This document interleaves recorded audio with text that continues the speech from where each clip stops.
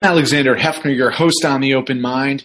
I'm delighted and honored to welcome to our podcast today Ambassador and President of the American University in Cairo, Francis Ricciardiondi. The ambassador served as the United States representative to Turkey between 2011 and 2014 and has had some extraordinary postings across the Middle East and Asia, including in Egypt and Afghanistan. Welcome, President. Thank you very much, Mr. Hefner. It's a real pleasure to be with you. At the helm of the university during the pandemic must be challenging in ways that you and we as a society have not anticipated, because this is a once-in-a-century event. What have been the impacts on your campus in Egypt and in the educational space, President? Well, we're part of a global industry that's been directly and severely impacted by the pandemic of course, obviously negative ways, but maybe some positive ones too. If you're a positive and confident institution and person, you look for the ways you can make progress. What it has done is accelerated a lot of changes that were already underway.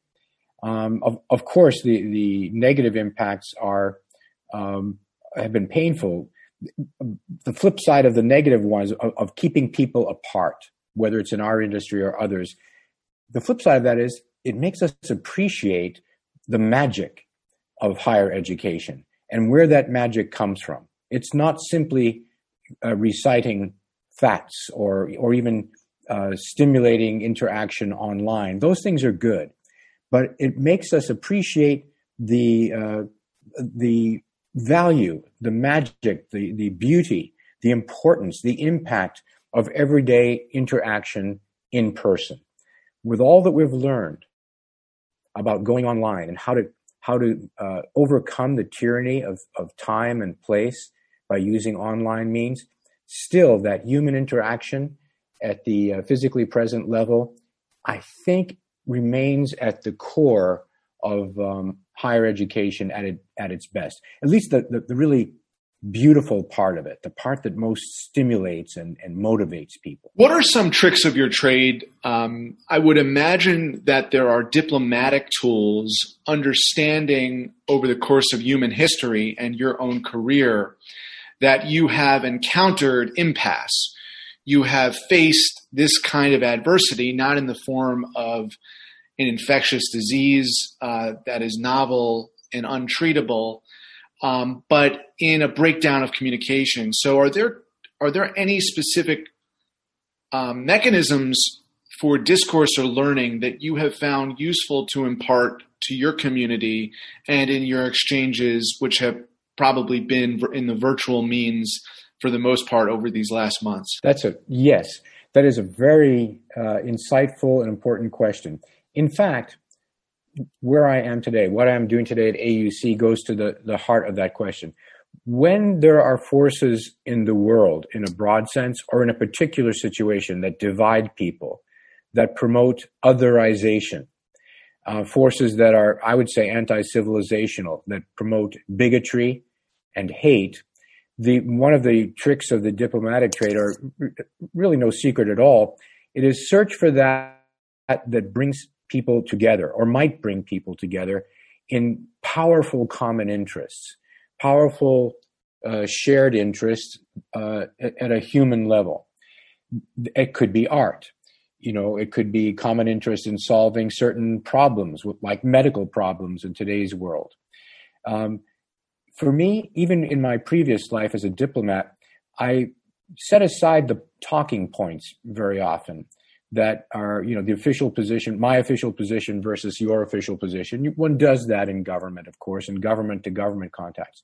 But what I used, whether in Egypt or Iraq or Afghanistan or Turkey or the Philippines, was the things that fascinated those other peoples about America, Americans, things that they either knew or thought they knew or didn't know or knew that were wrong.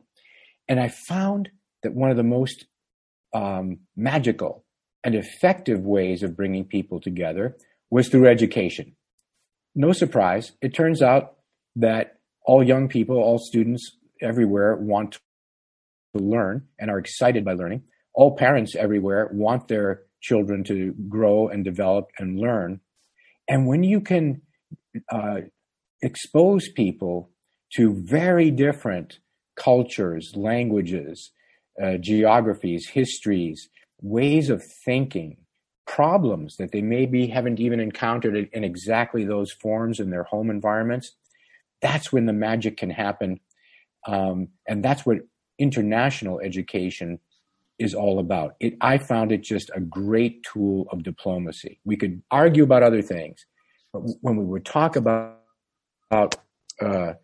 science or anything in the humanities, art, communications, this really brought people together. And that's something America has always been really great at. President, you see where the intersection is of international education, human values, and problem solving. With respect to the American University in Cairo, its history and its relevance to public policy challenges in Egypt and around the world, obviously the pandemic is front and center. But how are you particularly poised, and how is the university particularly poised to grapple with some of these most salient contemporary challenges? Well, we have a huge privilege as AUC, the American University in Cairo, in being welcomed and part of the fabric of Egypt now for 100 years.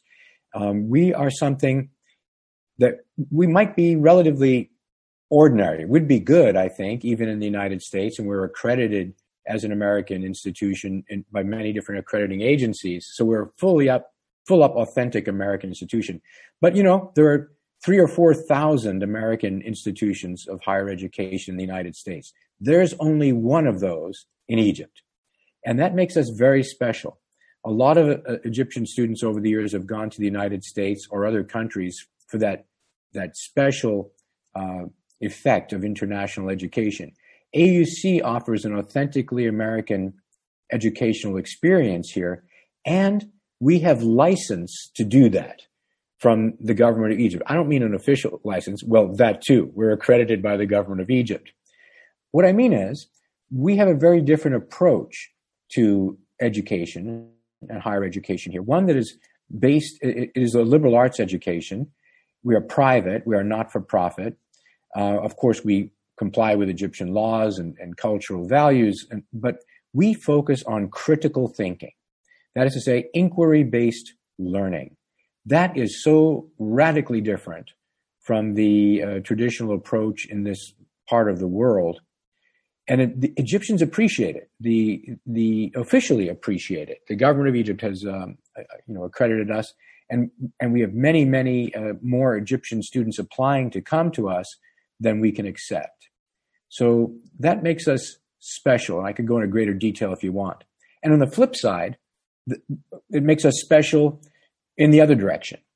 We're very special for American students who want a validated, authentic, accredited American education in whatever field. And we do the sciences and engineering and business and those pre-professional kinds of things too, in addition to liberal arts. But we're the only American institution in the heart of the Middle East. I shouldn't say the only ones. We have sister institutions that are the American University in Beirut that we much admire. They've been around over 150 years to our 100. But we're the only one in Cairo. The Egyptians call it Dunya, mother of the universe. So we really are at the heart of the Arab world, and you might even say the Muslim world. When you think of the goal of diplomacy as educating and informing to bridge divide, to build consensus and compromise,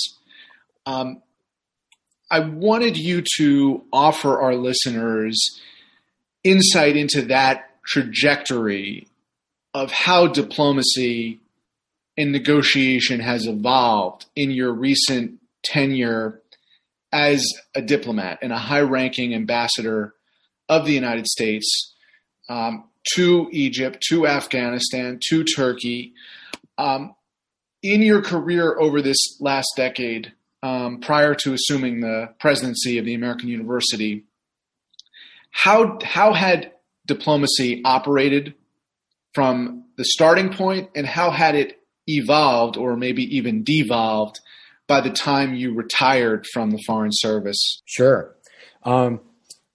That's a great question, and I've actually thought about that a lot, and I've spoken about it a lot with my former colleagues. You know, when I came into the Foreign Service, it was the latter part of the Cold War, or maybe even the height of the Cold War. It was the late 1970s. I graduated from university in the early 70s, and I after getting an international education myself, thanks to the Fulbright program, I started in Turkey right on the front lines of the Cold War in 78, 79. In those days, diplomacy was still relatively classical, what you would call affairs of state. In the United States, we call our foreign ministry the Department of State. That is to say, most relations between states were conducted by officials who were officially designated by the governments of those states to convey official messages through official channels. Now, in the United States, of course, we had come into our own as a nation on the world stage, really with World War II in the mid-20th century. We took a different approach. We always built communications into our diplomacy. We recognized with things like the Voice of America, the need to communicate around the world in real time with people, directly with people, not just government to government, but directly with people. So even as early as the second half of the 20th century, American diplomacy had put an emphasis on government to people and people to people communications, in addition to the classical state to state work. So it never, at least in my experience, even from the beginning, it wasn't entirely about talking points sent to you by cable from Washington, and then the young diplomat goes marching into the foreign ministry or some other ministry to deliver an official message on instruction. Of course, there was some of that. But the more fun part for me always, and especially to answer your question, Mr. Hefner, especially to the latter part, at least American diplomacy and most countries' diplomacy, when most effective, was really about people-to-people communications, working with people in your profession, mass communications, journalists. Diplomacy became much closer to your profession of bringing large numbers of people together, broadcasting, pointcasting, some retail level communications, government to government, but then mostly broader communications. So that, in a broad way, was what changed. Along comes not only the internet, cable television, but then in late 2007, early 2008, the iPhone, and that really transformed how the world communicates with each other. Anyone could be a broadcaster.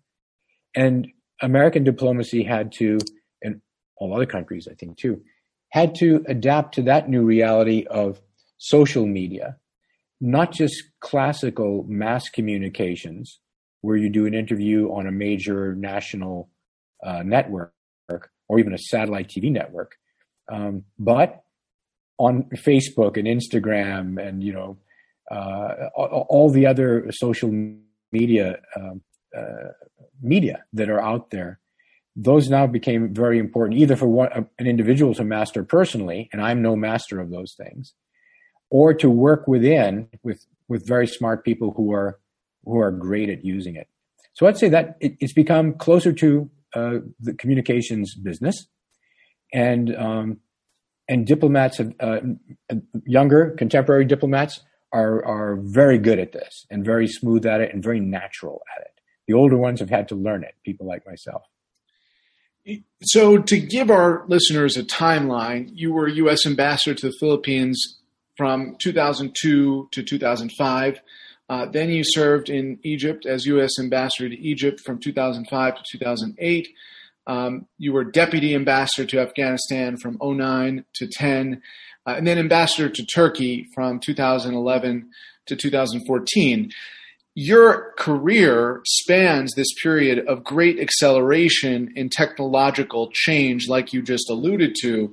So my question is not specific to the region as much as it is specific to the technology. Has it had the effect of making things more insular, people more withdrawn, not as engaged and not as introspective? And even if folks would not like to admit it, that kind of introspection internally within a country and then in exchanges multilaterally or bilaterally is fundamental to the art or practice of diplomacy. Wow. That's another really, you could teach a course in this, I think. You've got so many insights in one sort of broad question there. This period, the last sort of decade of my public service, although I think of what I'm doing now in private higher education is also kind of a public service, but my last decade, say, in government, also saw not only the dramatic changes in technology that led to greater and greater popular participation in national and international conversations, but it also coincided, especially in this region, not only, but especially in this region, with the erosion or absolute failure of states as such, not just revolutions, but disintegration of states. And so, whereas before public communications were considered very often, not just considered, were by law controlled by states, the states have lost that. There's still some state, media in this part of the world and other countries.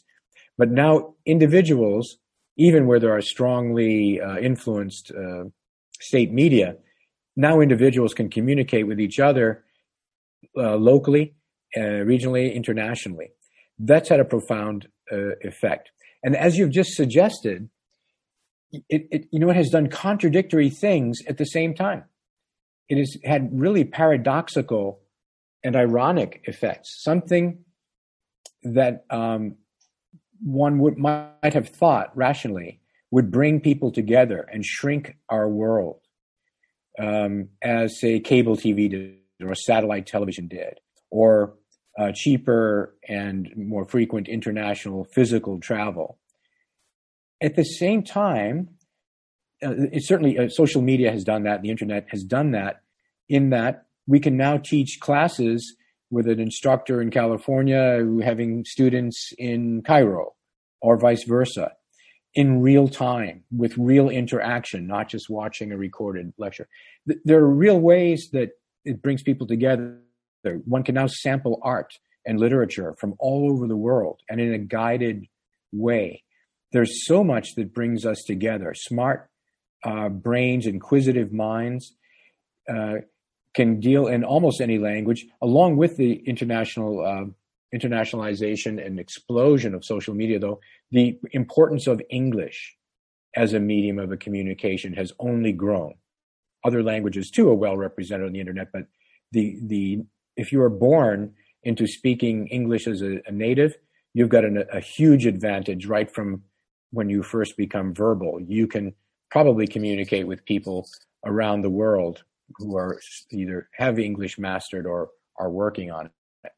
So it should have been something that brought us together. And in many ways it has, and it has enriched the human experience, I would say. It has made it an exciting time to be a human. If you enjoy knowledge, learning, science, problem solving, and especially doing it whether alone or with others.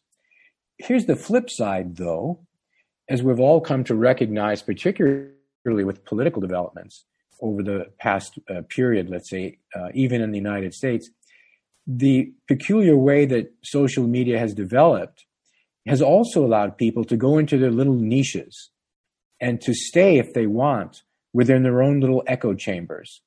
And the way some of these media have developed has been to reinforce those echo chambers so that people who only want to stay with or communicate with like-minded people, whether for positive reasons, like a shared passion for this type of music or that type of art or this type of study of science, they can do that for positive reasons, or For those who are caught in, let's say, social malignancies or individual, sort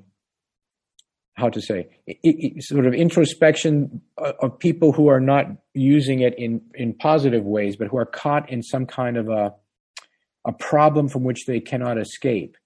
They can find help through social media, or they can find fellow sufferers who exacerbate their anger, let us say, or feelings of victimization, their tendency to otherize, to wallow in bigotry and perpetuate it.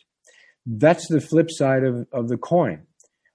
I think the positives outweigh the negatives.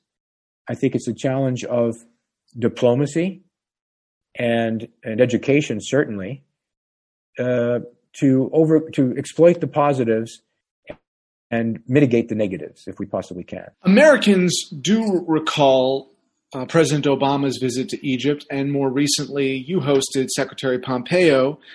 The connection to Egypt from the United States and represents, as Secretary Pompeo said himself, the potential for reinvigorating diplomacy. And there have been some advances during the Trump administration of American-led U.S.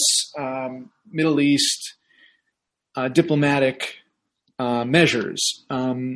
As we anticipate the Biden administration and how American diplomacy will further evolve from the Obama administration to the Trump administration, now to a Biden administration, what are you hopeful about? What aspects of history over the last decade, in terms of what transpired between the Obama speech and the more recent U.S. presence in the region, is useful to take into consideration as Biden assumes the presidency? Well, the region has undergone a lot of trauma on its own, and people will debate whether, what role the United States played in either mitigating that or exacerbating that. Myself, I've always been sort of confident and optimistic about the United States and its role in the world. Americans, I think, are great learning society, and we learn from mistakes. I hope we learn the right lessons and not the wrong ones. Lessons of the value of engagement as opposed to I would say, the futility of withdrawal from the world. We really, it seems to me, don't have much choice. We share this planet with many other people with shared interests, for example, in preserving the planet, mitigating the negative effects of climate change, mitigating the international spread of disease, spread of extremism, violent extremism. There's so much that we can only work on if we work with our like-minded people around the world, even if we don't get along on certain other things.